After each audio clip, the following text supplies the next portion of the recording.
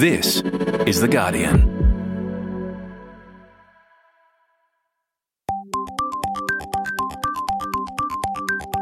Hi, this is Guardian Australia Reads. I'm Jane Lee. Every week we ask Guardian Australia's editors what their favourite articles are, and then we read them aloud for you. Today we travel to New Zealand, where low COVID vaccination rates among Maori people reflect centuries of government distrust. Bonnie Malkin is Guardian Australia's international news editor. Bonnie, tell me why you chose this piece.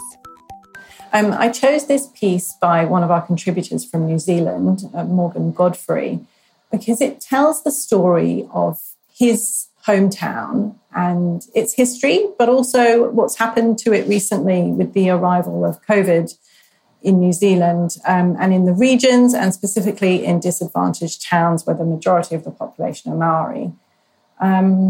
Morgan writes about his own life, his parents, his grandparents, and his experience of living in the community and growing up there, but also seeing what successive policies have done to the community.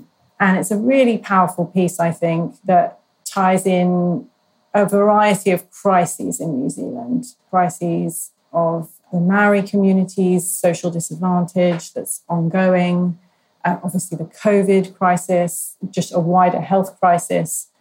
And he weaves that together in a beautifully personal piece that's about family and history and New Zealand society today. Let's hear it. This is In Kawerau, One Thing Impedes the Effort to Vaccinate Maori, New Zealand's History, by Morgan Godfrey. One of my earliest memories is racing up a flight of hollow stairs in Kawerau's town hall as Tiwi, my first friend, counts down from 20. "Ready or not, here I come," he roars from the stage. I slide through the doorway to the makeup room, carving a 2-lane highway into the dusty floors. The lighted mirrors paint the room in yellow and gold. I wriggle my tiny body into one of the cubby holes for bags and belongings. The doorknob turns, the door creeps open. "Found me," I yell at Tiwi. After a 3-second delay, he yells back, "But where?" Still searching behind the velvet curtains on stage. Dad's boxing gym is hidden below that stage. The heavy bags, the leather pads, the medicine balls wash the stage in the smell of rubber and sweat. Tiwi and I fidget, with the floodlighting most weeks, waiting for the boxers to finish their cardio session on stage and head for sparring and pad work downstairs.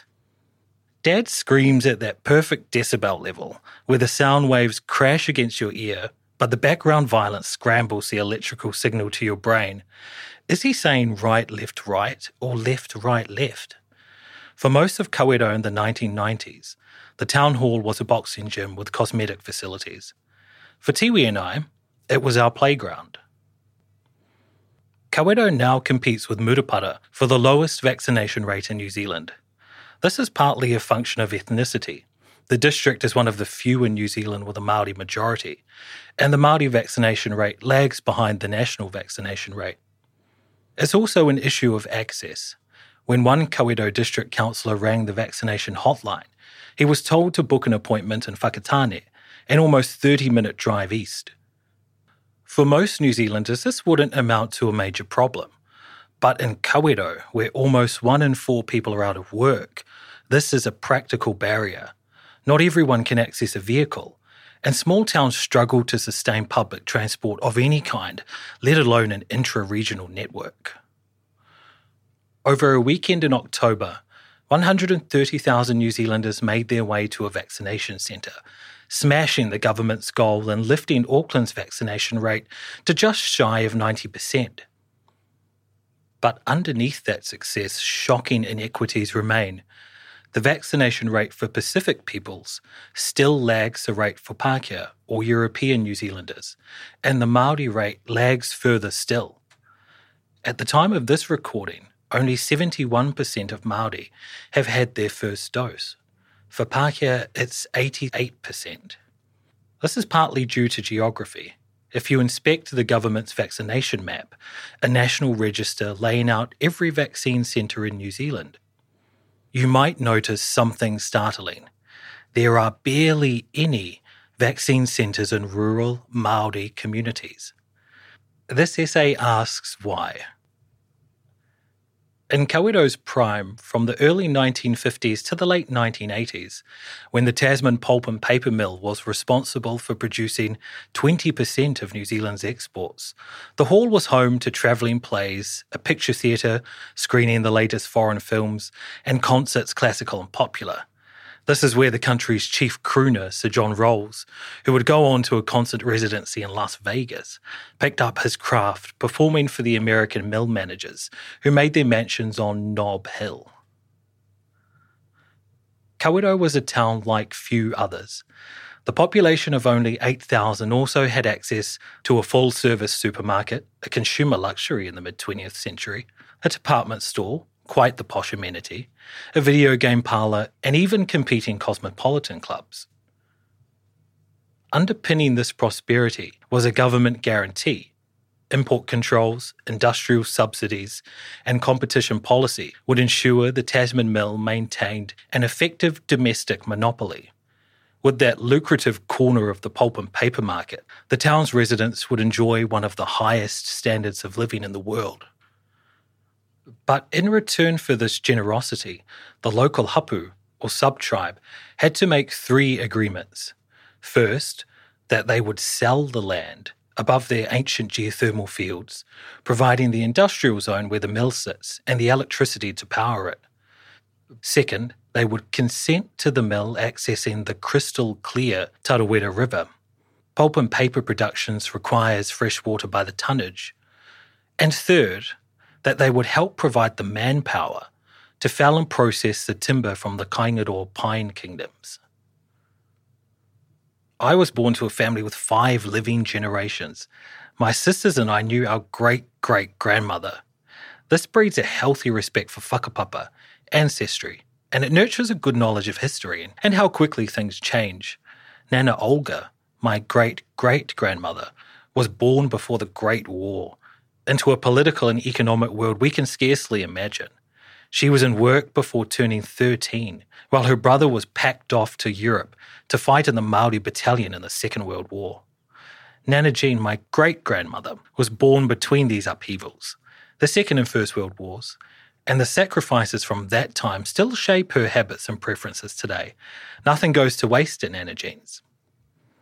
My great-great-great-grandparents were told that these sacrifices, dispatching their young women to work and their young men to war, were, in Sir Apirana Ngata's words, the highest demonstration of citizenship. The losses of the Second World War would ensure Pākehā respect. It was a neat recruitment tool, and true enough in parts. One of the first Labour government's principal achievements was removing discrimination in the welfare state, ensuring post-1945 that Māori had access to benefits paid at the same rates as Pākehā. Yet hidden underneath this technical equality was discrimination in its application. Few Māori in the early 20th century had birth certificates, for example, meaning that only a small number were ever able to qualify for the old age pension. In regional New Zealand, discrimination was more enthusiastic, as opposed to the lazy discrimination in Wellington. In Gisborne, loan officers would turn down Māori for no other reason than they were Māori. In parts of the Waikato, Māori were barred from cinemas and refused service in high-end stores.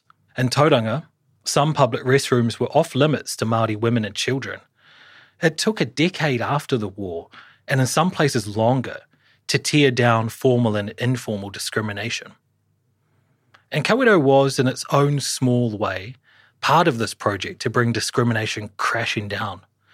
The land the government acquired to build Tasman was sold on the promise made by Sir James Fletcher, the great 20th century industrialist, to the local hapu, that the mill would offer jobs to their children and grandchildren.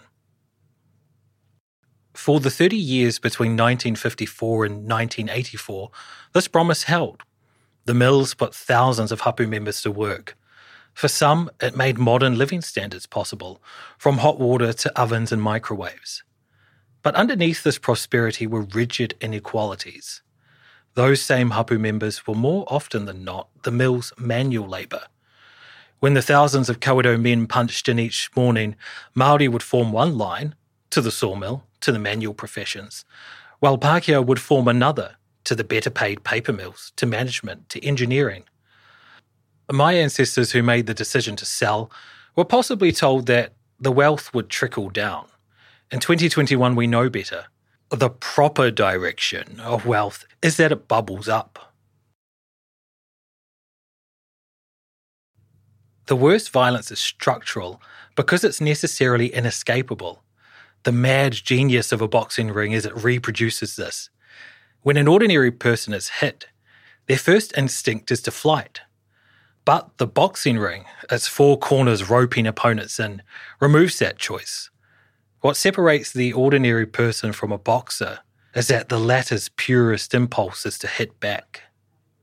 This is why boxing attracts the cast of characters that it does. Fitness freaks, naturally, but just as often men who are out of work, resentful, gang members, traumatised.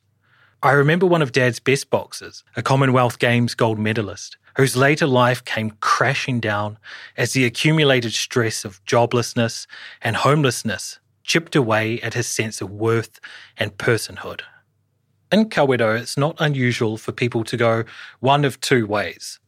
Of Dad's boxers, most went on to good, secure work, prosperous families, and the peculiar dignity that comes from pummeling and getting pummeled. But others took the second way, falling into gang traps and poverty cycles. Before the 1960s, New Zealand's street gangs were more or less unheard of.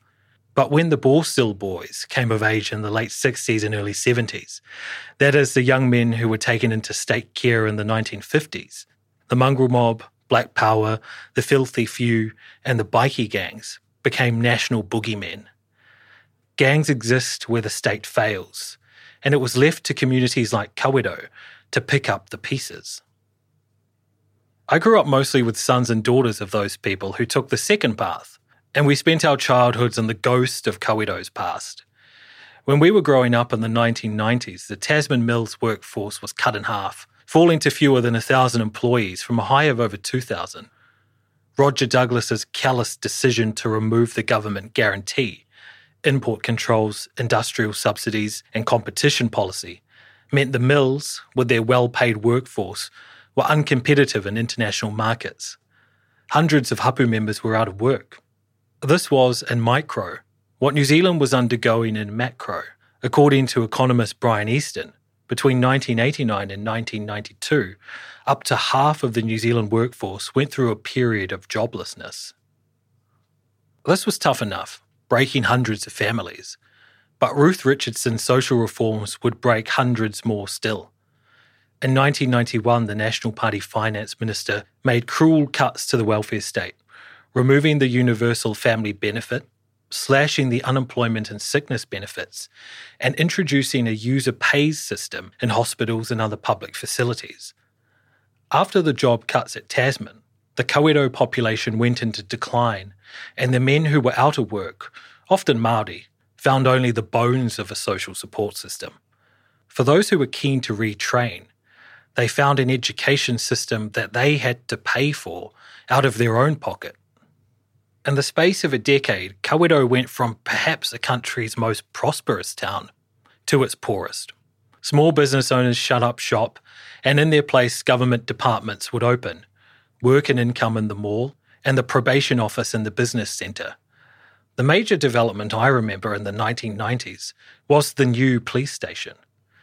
In 1996, more people were employed in community and social work, 17% of the workforce, than the wholesale and retail sectors, 16%. From the 1950s to the 1980s, the government's role was to guarantee Kawerau's prosperity. But from the 1990s onward, its role was to supervise the town's dysfunction.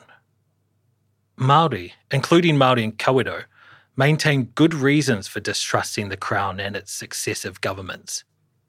These are, after all, the same governments who broke their promises to the World War generations and the Māori Battalion. These are the same governments who broke their promises to the local hapu, throwing thousands out of work for reasons of national policy. These are, of course, the same governments responsible for consistent Treaty of Waitangi breaches over the same decades too. With these histories in mind, Māori and Kawerau are probably rather sensible to interrogate the vaccine message. This is hardly an excuse for wretched anti-vaxxers, whose idiocy endangers everyone. Every Māori who can get vaccinated should get vaccinated. Instead, this is a challenge to the government. There are forces beyond ethnicity and access that are impeding the vaccine effort. History is. And to overcome that requires resourcing communities to deliver their own vaccination programs. In closed-off places like Kawerau or Murupara, only people the locals trust will be able to get the job done. That was, in Kawerau, One Thing Impedes the Effort to Vaccinate Māori, New Zealand's History, written and read by Morgan Godfrey. To see photos of Kawerau and read the full article, go to Guardian Australia's website. This episode was produced by Alison Chan and Camilla Hannon. I'm Jane Lee. See you next time.